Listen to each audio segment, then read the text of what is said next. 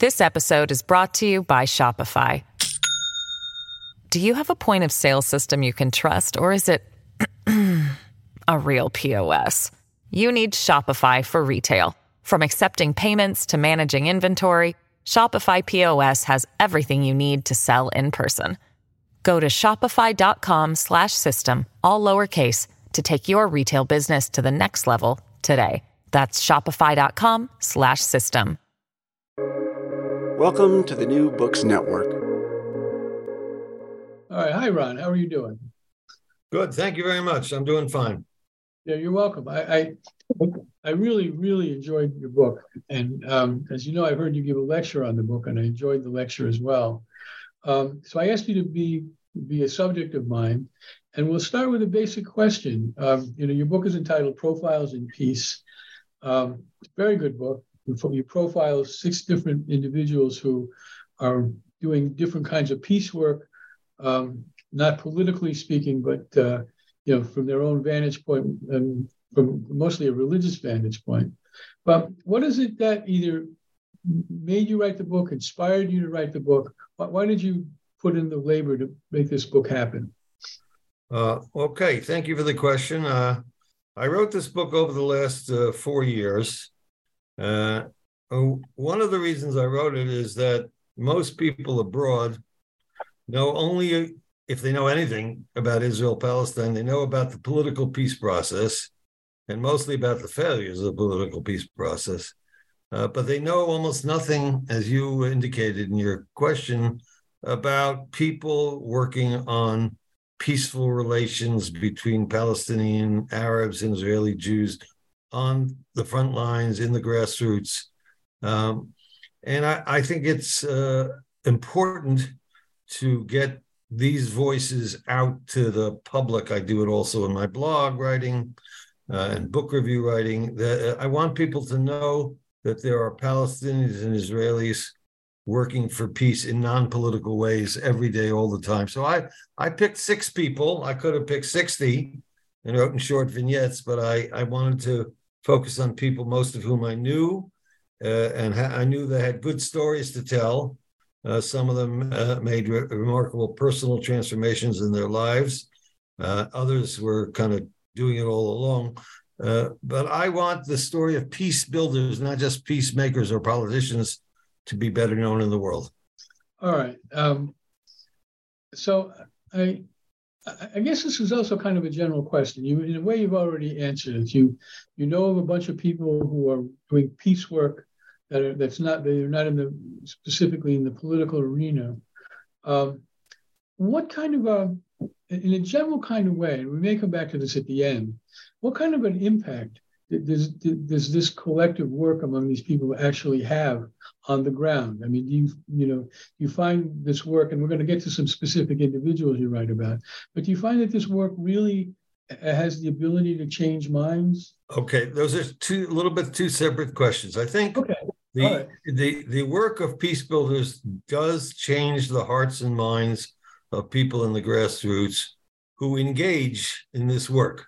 There are several Palestinian Israeli organizations. So one of my heroines in the book is Galia Golan, who's active in Combatants for Peace, which is a joint organization. Anybody who's part of that organization, there are hundreds, maybe thousands of people part of it, become changed individuals. That doesn't mean that all these things have a great impact on policy, unfortunately, not at this point. The grassroots has yet to rise up and challenge the governments for peace in ways that I would like. But maybe in the future, as it grows, and I think the movement is growing to some extent, that will change, as it changed in other parts of the world. In Northern Ireland, there was a great grassroots cry to end violence, and that helped reach a peace agreement. We haven't had that yet. So the impact on society in a broad sense is still small, but the impact on changing the hearts and minds of many, many people is large. Okay. And this is something I find myself curious about. It's not so much about the substance of what's in the book, but about the process. So let's say Michael Melchior, because he's the one person in the book I'm acquainted with. So you wanted to interview Michael Melchior. And by the way, one of the real virtues of this book is that all the subjects have been interviewed, and they're large. Each chapter consists mainly of their of transcriptions of their interviews, with Ron actually kind of giving a running commentary, framing it, and commenting. So I'm just curious. Pick either Melchior or somebody else. I'd be interested again in the process of your creating that particular chapter of any one of the individuals in the book. Okay, so I'll pick two for the. First, I'll do Rabbi Melchior, one on the Jewish side, and then I'll do one on the Palestinian side, if you don't mind. Rabbi Michael Melchior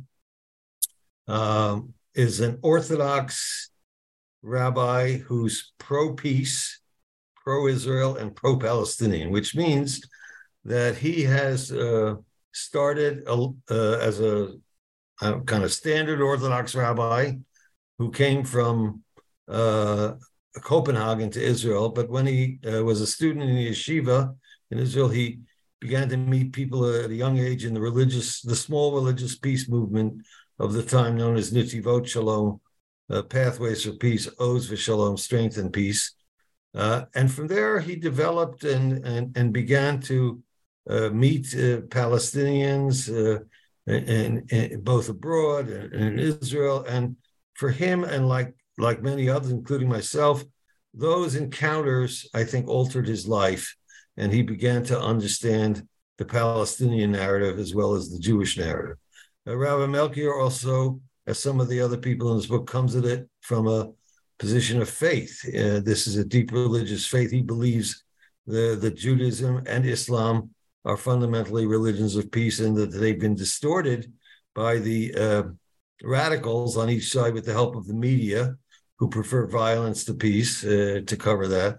So he has developed over the years, not only in the political realm, where he served in the parliament, the Knesset, for several years, and was a minister in government and active during the peace negotiations in 2000 called Camp David II. But after that, he founded a series of NGOs in Israel. And for me, the one that's most important is called Mosaica.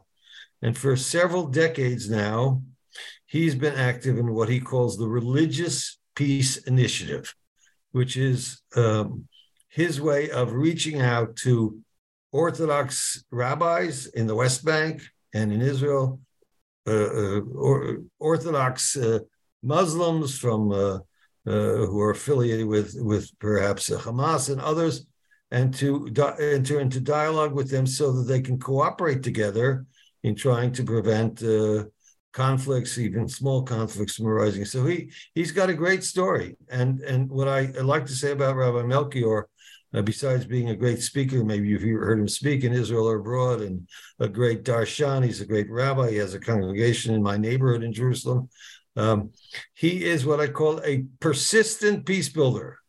That is, he goes at it, ups and downs. The government may be terrible next month, but he'll still be out there doing his work. A lot of his work is quiet, under the radar, doesn't make a lot of noise. But as he says in one of the interviews, he thinks he saved a lot of lives by doing mediation, by getting religious leaders to open their mouths and say things and prevent mini conflicts here and there. So I say Rabbi Melchior is the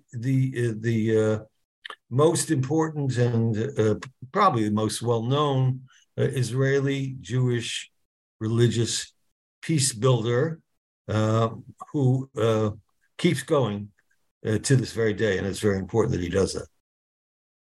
All right, and but I'm also kind of interested. Just when I said process, I'm also interested in just what it was like to gather all of these interviews. So using him as an example.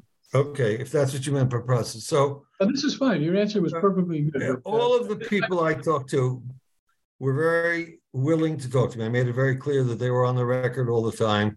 And I get great interviews from most of them, and a lot of really good stories, anecdotes, in addition to their beliefs and ideologies. So I had several very good interviews with Rabbi Melker, as I did with everybody in the book. And people were happy to, I think, to cooperate in this project because they understood what I was doing, which is to help get their voice out there. It doesn't you haven't seen it on CNN yet, or even MSNBC, and certainly not on the other news channel, or maybe on NPR, maybe. But you know what I mean? It doesn't make the front pages. So I wanted at least to be on the back pages, and I'm glad for this interview to help people know about it. I tell a story. Many years ago, I was at an international conference in a city in Europe. I went to many of those when I used to work, and talking about. Why don't you say what your work used to be? Okay, my work was director of the Interreligious Coordinating Council in Israel for 24 years. And who started it? I started it with a few other people. There were 5 of us at the beginning. And we brought Jews, Christians, and Muslims together throughout Israel, and including East Jerusalem and West Jerusalem, and to some extent the West Bank. And we did what I call interreligious dialogue as a method of peace building. So I did that for 24 years, and I retired. And then I started writing books and blog posts. Anyway, when I used to work, I used to be invited to all these international conferences. And one year, I think it was in Bucharest, and I'm talking about the work I was doing. And the Archbishop of Mozambique stood up.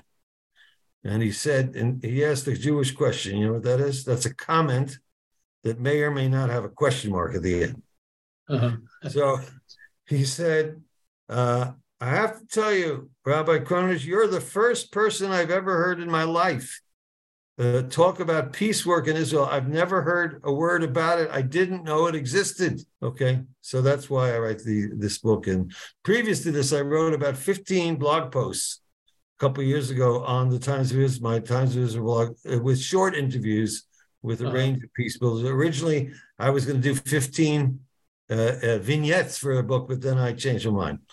So I want to tell you about a Palestinian fellow. So one of my favorites in this book is a man I've known for many, many years, Professor Mohammed Dajani.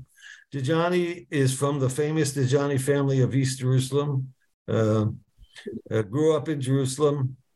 As a young man, he was a Fatah activist and went to study at the famous American University in Beirut. Did that for a couple of years, became disillusioned, moved to Jordan, and then eventually a little bit England, but then he spent something like 9 years in America, getting 2 doctorates in government, one in South Carolina and one in Texas. He got 2 doctorates, so he knew a lot about American government. Went back to Jordan, worked in NGOs there, and finally, in 1995, he came back to Jerusalem, where his father at that time was ill. And when he came back to Jerusalem, he began taking his father to Hadassah Hospital, a famous Jewish hospital in West Jerusalem, and he was amazed to discover that the doctors there, Jewish and Palestinian doctors side by side, treated his father very well with dignity. And he was in total shock because he only thought of Israelis as soldiers and settlers, and he didn't know that anybody could be kind and treat him as a human being. So it really helped to change him. And after he did that, the next year he took his mother, he and his family, he and his brother, and took his mother. They were going to Tel Aviv, and they got stuck at the airport, and his mother forgot her asthma inhaler. So they stopped at a military checkpoint, and they said, "We got a problem. Our mother's having asthma." And they said, "We'll take you right now to the military hospital 5 minutes away." And they did that, and they took good care of her. And he was flabbergasted again. A military hospital taking care of my mother. So these were some of the transformational events that he talks about all the time that helped change him to become a peace builder. There were others. He later founded an organization called Wasatiyah, Arabic for the Middle Way. He taught at Al-Quds for many years, the Palestinian University in East Jerusalem, and In 2014, he took a group of Palestinians to Auschwitz and a group of Israelis to a refugee camp, and he got in a lot of trouble by the Palestinians, who basically forced him out of the university. But he said, I next year I'll take a group again, because he believes it's right. So he's like Melchior. I call him a PP, persistent peace builder. You know, it might be very dark this day, and he's critical of the Palestinian government, which is not perfect either. And he speaks out all the time. This is a guy, not only does he write articles and attend conferences, he's on Facebook every day, putting out positive messages, and he continues to believe in what he's doing. All right. I'm curious, what language or languages did you conduct these interviews in? I did it all in English. No, except for one. There's one person who only spoke Hebrew. That's Hadassah Fruman from Tekoa. She did it in Hebrew, and we transcribed it into English from Hebrew. Yeah. By the way, I transcribed all the interviews, but then I selected, of course, only I edited and only picked the best parts for the book. But yeah, how's your Arabic? My Arabic is weak, what we call in Yiddish schwach. Yes. Not good enough. Should be better. So I guess I'd like you to maybe pick two more of the characters in your book, but maybe women, one Jewish person. Two women. Okay, I get it. All right. So a Jewish woman who I mentioned before, maybe I did, is named Professor Galia Golan. Galia Golan grew up in America. Went to the same university I did, but a few years earlier, Brandeis University. She went in the 50s when it was a hotbed of radical leftism. Right. And she moved to Israel, I think 67 or 66, or maybe even earlier. She thought Israel was, a good place to go. And early on, she got involved in the peace movement right after the 67 war, first with the Labor Party. And there was an idea of trading land for peace. She was in the Labor Doves with Yova Eliav and Yossi Beilin and Avram Burg and all those people. But eventually she switched to Meretz, and then became one of the founders of what was then the largest peace movement and protest movement. It was called Peace Now. Now I call it Peace Later. But anyway, Peace Now, she was one of the founders and active in it, was involved in many massive demonstrations and activism for peace for decades. By the way, it's still around. And in America, there's a group of Americans for Peace Now still around. After that, she grew a little tired of Peace Now because she didn't think it was effective enough as the decades wore on. And in recent years, she, as she described it, she moves from center left to far left, and she became involved in a group called Combatants for Peace. It's a fabulous group of Palestinian former militia people who put down their weapons, and Israeli soldiers who, as it were, put down their weapons, and they're saying enough of war and violence, and let's create dialogue and activism for peace and for a two-state solution. So she's very active in that in recent years. And I tell her story, and I tell the story of Combatants for Peace a little bit, because it's one of those really important joint organizations of Palestinians and Israelis cooperating together and deeply understanding each other's narrative, and people seeking to live in peace together. I would say Combatants for Peace is, and it's probably part of her old Peace Now activism, is also an advocacy group. Many of the others only kind of do dialogue and education. They're out there advocating with their governments to try to change policy as well. So Galia Golan is a Jewish peace activist. She's also a professor now at Reichman University in Herzliya, where she teaches one course a year on and one of her books was on peacemaking between Israelis and Palestinians, the history of the peace process since the Oslo Agreement. A fabulous, fabulous, important book, which I used. I read. It helped me a lot. On the other side, I want to talk about Huda Abu Arqub. Huda Abu Arqub is a Palestinian woman, born in Jerusalem, grew up in the village of Dura, near Hebron, in the southern part of the West Bank, or what some Jews like to call Judea, the biblical Judea. Other people call it disputed territories, many names for the same thing. She grew up under military occupation, where her village was invaded in the middle of the night many times, where she saw her parents humiliated in the streets, and all kinds of tough stories, which she tells in our interviews.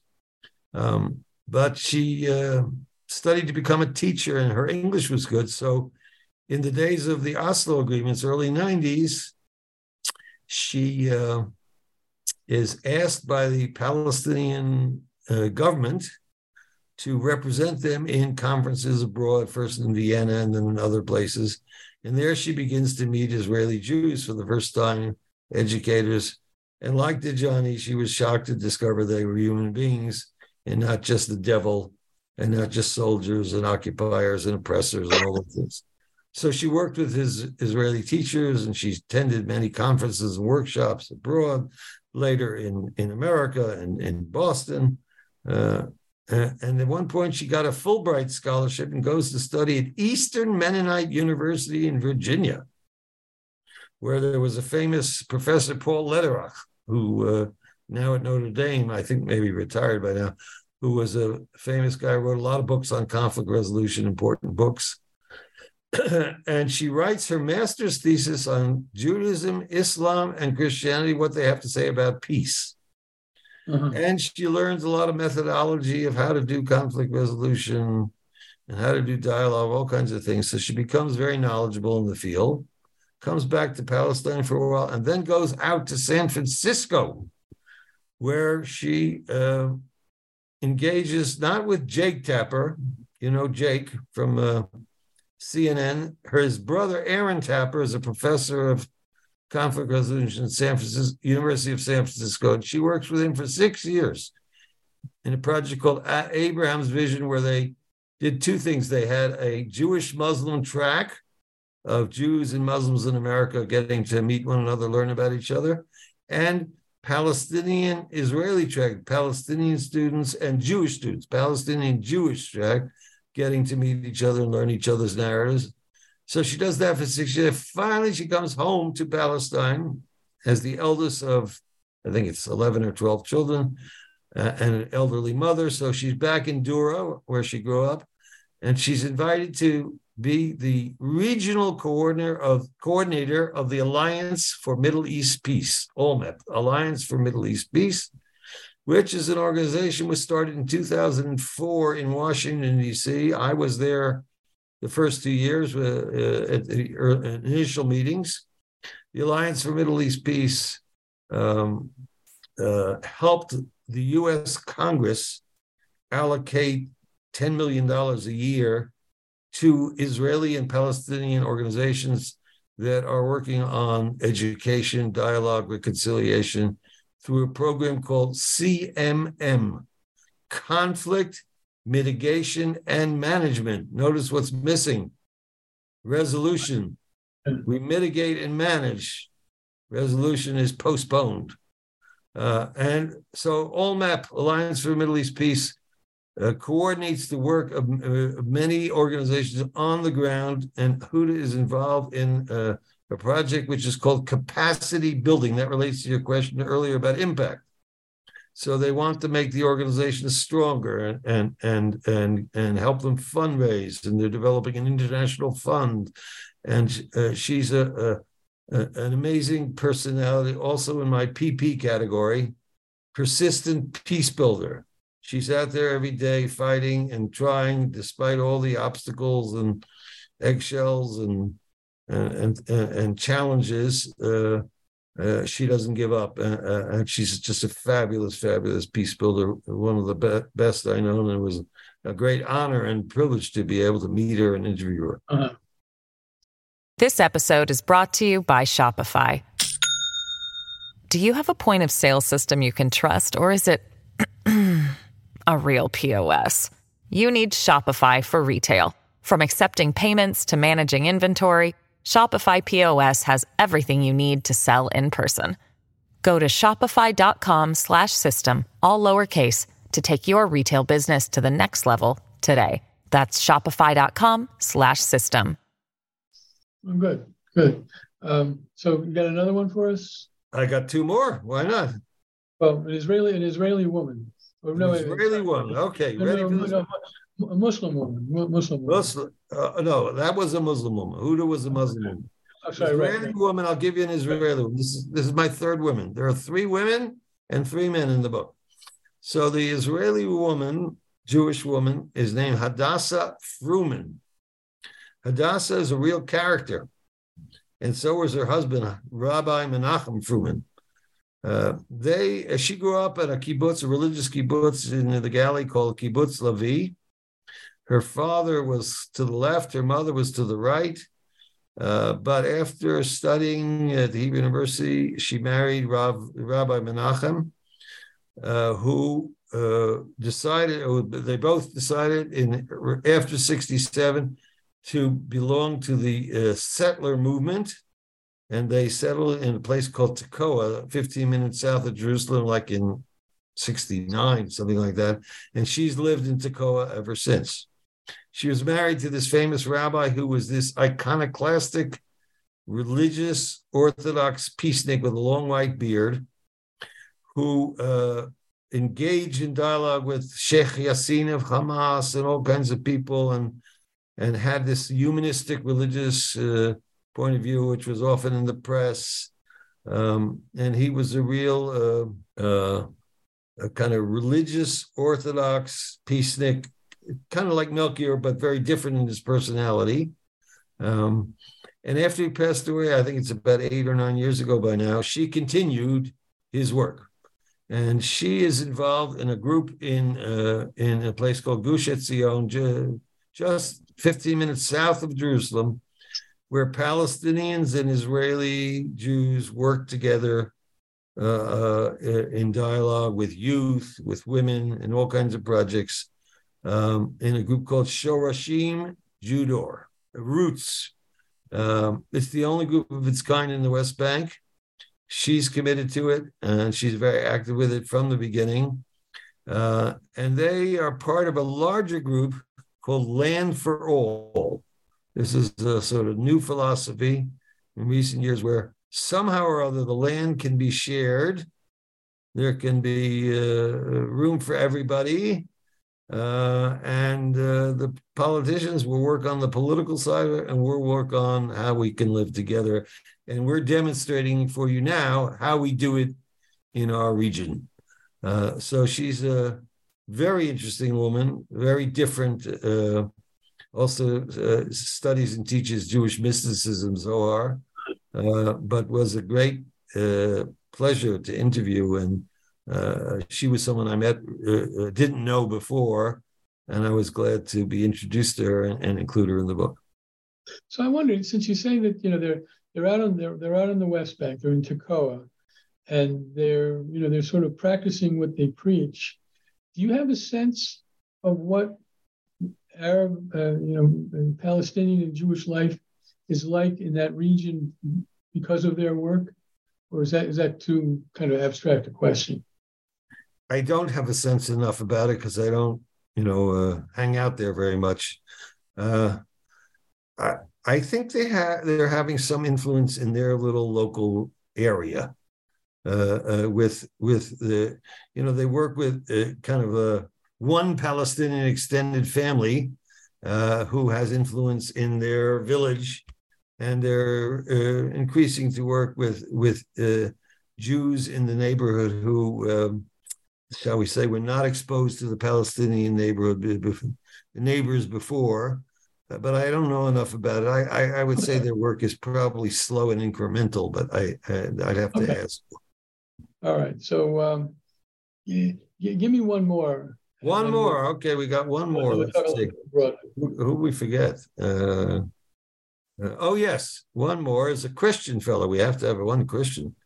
Bishop Munib Yunan, the Lutheran bishop of Jerusalem for some 20 years, was born in Beersheba. He considers himself a refugee from Beersheba. His family left Beersheba and came to Jerusalem. In the 48 war, they hid in a Greek Orthodox church compound in the old city, which is where he grew up. His parents were Lutheran, which is a very minor religion, a small religious group in Israeli society, and they sent him to Lutheran school, a famous school called Talita Kumi, which used to be in downtown Jerusalem and then moved to in the Bethlehem area. As he grew up, he became interested in theology, so he won a scholarship to study in Finland, of all places. And I think he spent something like 6 years in Finland, where he studied theology. His MA thesis was on Isaiah. And we talk a lot about Isaiah, he and I. So he and I met many years ago. We founded a little dialogue group called Jonah Group.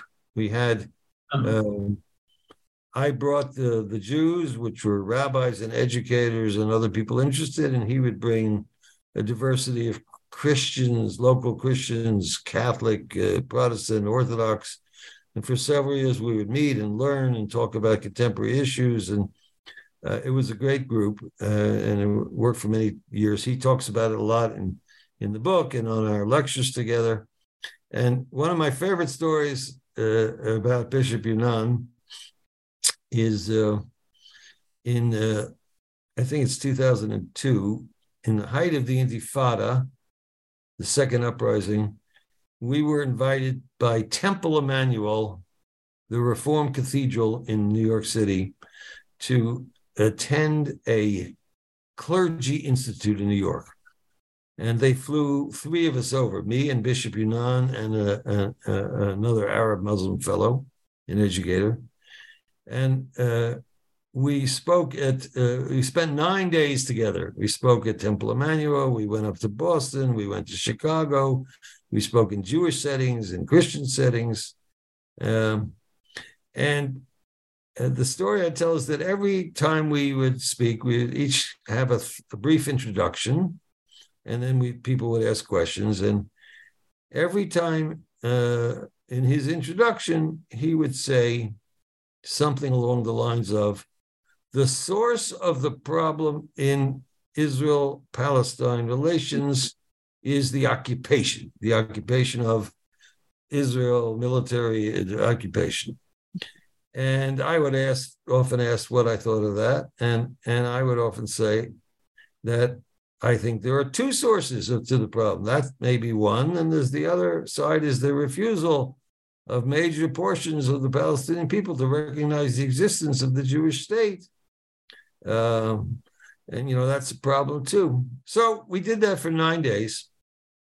And we get home, and about a month later, we had a conference of Reform rabbis in Israel.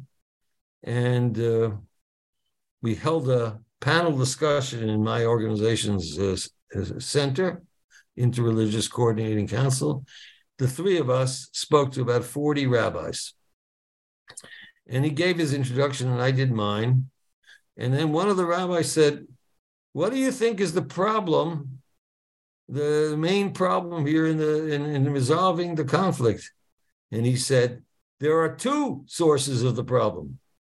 Okay. So I said 9 days of dialogue on the road were worth it.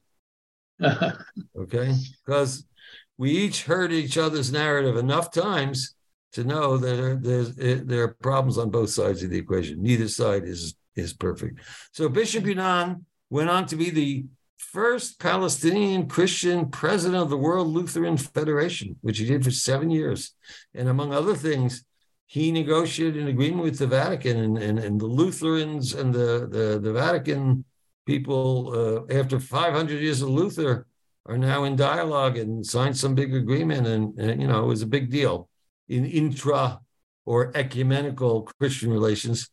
And then he comes back to Israel, and he's involved in a thing called the Council of Religious Institutions for the Holy Land, where he and other Christian leaders meet with representatives from the chief rabbis and the head office of the Muslim Qadi of Palestine. And they did this for several years and did a lot of really good things together. So Bishop Yudnan's got a great story to tell. And he's in my PP category, persistent peace builder. He's still at it in many ways. So we got all 6 now. I'm aware. All right. Okay, is anybody going to read the book if they had all 6? Well, I hope so, because there's a lot more in the book. It's really wonderful to hear all their voices through these interviews that you've conducted and transcribed. So it's certainly, I think I said this at the beginning. I think this is an interesting book. I think it's an important book. It's certainly an eye-opening book in the sense that, you deal with individuals and organizations and a whole stratum of work that, like you said at the beginning, doesn't even make it to Fox News, much less CNN. That's one reason why I wanted to talk to you about it, and hopefully this will get some listenership on New Books Network. I guess prognostication is always a difficult science. It's not a science. It's not even an art. But one thing this book shows, of course, as I just said, there's a lot of work going on that's, tachat hashulchan, it's, beneath the table, at least in terms of the general public's view of what's going on in Israel. What kind of, I don't want to use the word progress, but, what kind of movement, which may just be a synonym for progress, do you see possible based on not only the work of these 6 individuals you highlight, but people like them, given how difficult it's been to really come to a peace agreement? So people who write about this stuff talk about top down and bottom up. Top is the great political leaders that we elect in our countries who have lots of wisdom and, ideas, as it were. And bottom up are all the grassroots organizations that say, hey, we're tired of war and violence, we'd like peace. So we need more bottom up and more top down. Right now, we don't have enough of either one. But I would like to answer your question by going back and sharing 1 or 2 stories, which I do share in the book. When I moved to Israel in 1979, Sadat and Begin and Carter had just signed 3 months earlier a peace agreement with Egypt. Some of your listeners may know that we had 4 or 5 wars with Egypt. So if you had asked anybody back in 76, before Sadat came to Jerusalem in 77, what are the chances that Israel is going to make a peace agreement with Egypt? What's the answer? 0. Okay. Then we go forward. One of our great soldiers, commander-in-chief of the Army, 6-Day War, spent his whole life in the Army, was a fellow named Yitzhak Rabin, becomes prime minister 2nd time, June 1992, right? In the first Intifada, he's famous for having said, I'm going to break their bones, right? And he was a military guy. Only force is going to work. Now in 1992, he's convinced by Shimon Peres and Yossi Beil and some of the people in the government, let's try a back channel talk with the Palestinians and see what happens. Who in their right mind thought that Rabin is going to agree to a back channel talk with Palestinians? Nobody. And 10 months later, after 10 months of secret negotiations, Yasser Arafat and Yitzhak Rabin shake hands on the White House lawn. Okay? Ask anybody the year before, was that in the cards? Never. Okay?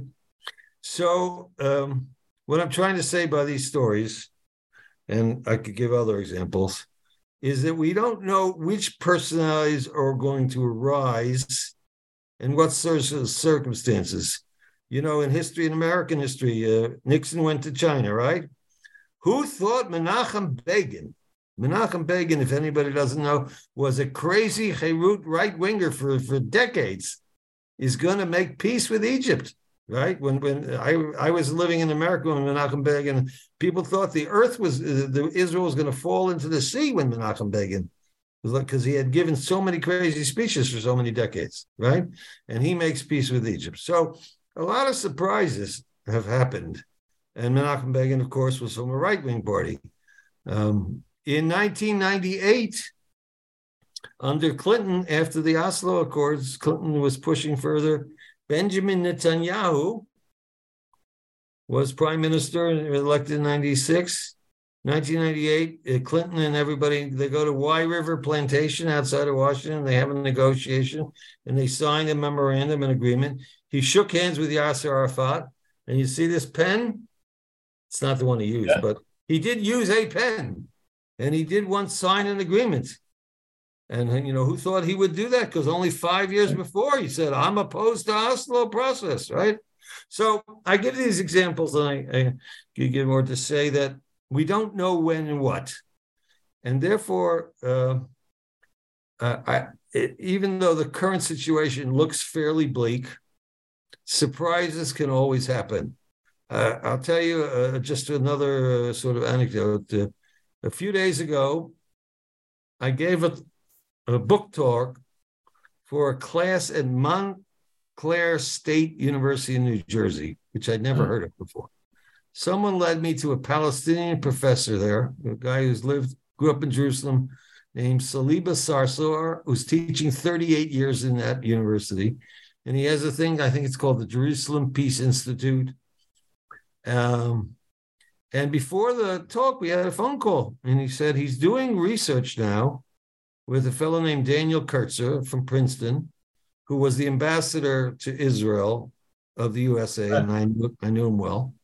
And they and a team of people are now studying 11 new proposals for what's called confederation between Israel, Palestinian, and Jordan and other people.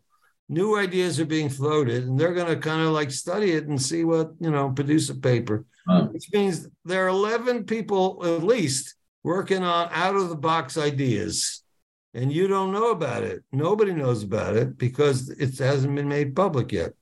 So be prepared for some surprises.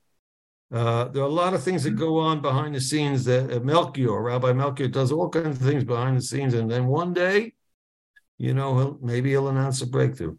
Okay. I agree that it doesn't look, if you look at the pshat, the simple reality of Israeli and Palestinian politics, it doesn't look promising, but who knows? Okay. So one final question about you personally. What are you working on now? Anything? You got a project? I don't have another project yet. My project right now in the months ahead is doing lots of book talks on Zoom and some in person. I spoke to a friend earlier who told me he was working on a digital patent where you could sign books on Zoom and send them to people, but he didn't finish it. So I'm kind of talking about this. I'm thinking about writing perhaps another book on peace builders. If we'll see. If I'm getting some encouragement from people like you and others, say, "Hey, we want to hear more." Originally, I was going to write about 15 vignettes. Maybe I'll do that. I have my own, as it were, a little publishing. Self-publishing now, and I know how to do it, so I don't need to wait for the big publishers. I don't think I'll be a bestseller, so I'll do that. I do still have my blog on the Times of Israel, Ron Kronish, Times of Israel, where I, continue to write about these kinds of things. So we'll see. Okay. Well, Rabbi Dr. Kronish, it's been a real pleasure talking to you over this call, and I wish you luck. I hope you sell a lot of copies, and I hope this interview helps sell a couple more. So thank you very much, and Shabbat Shalom. Thank you, and Shabbat Shalom.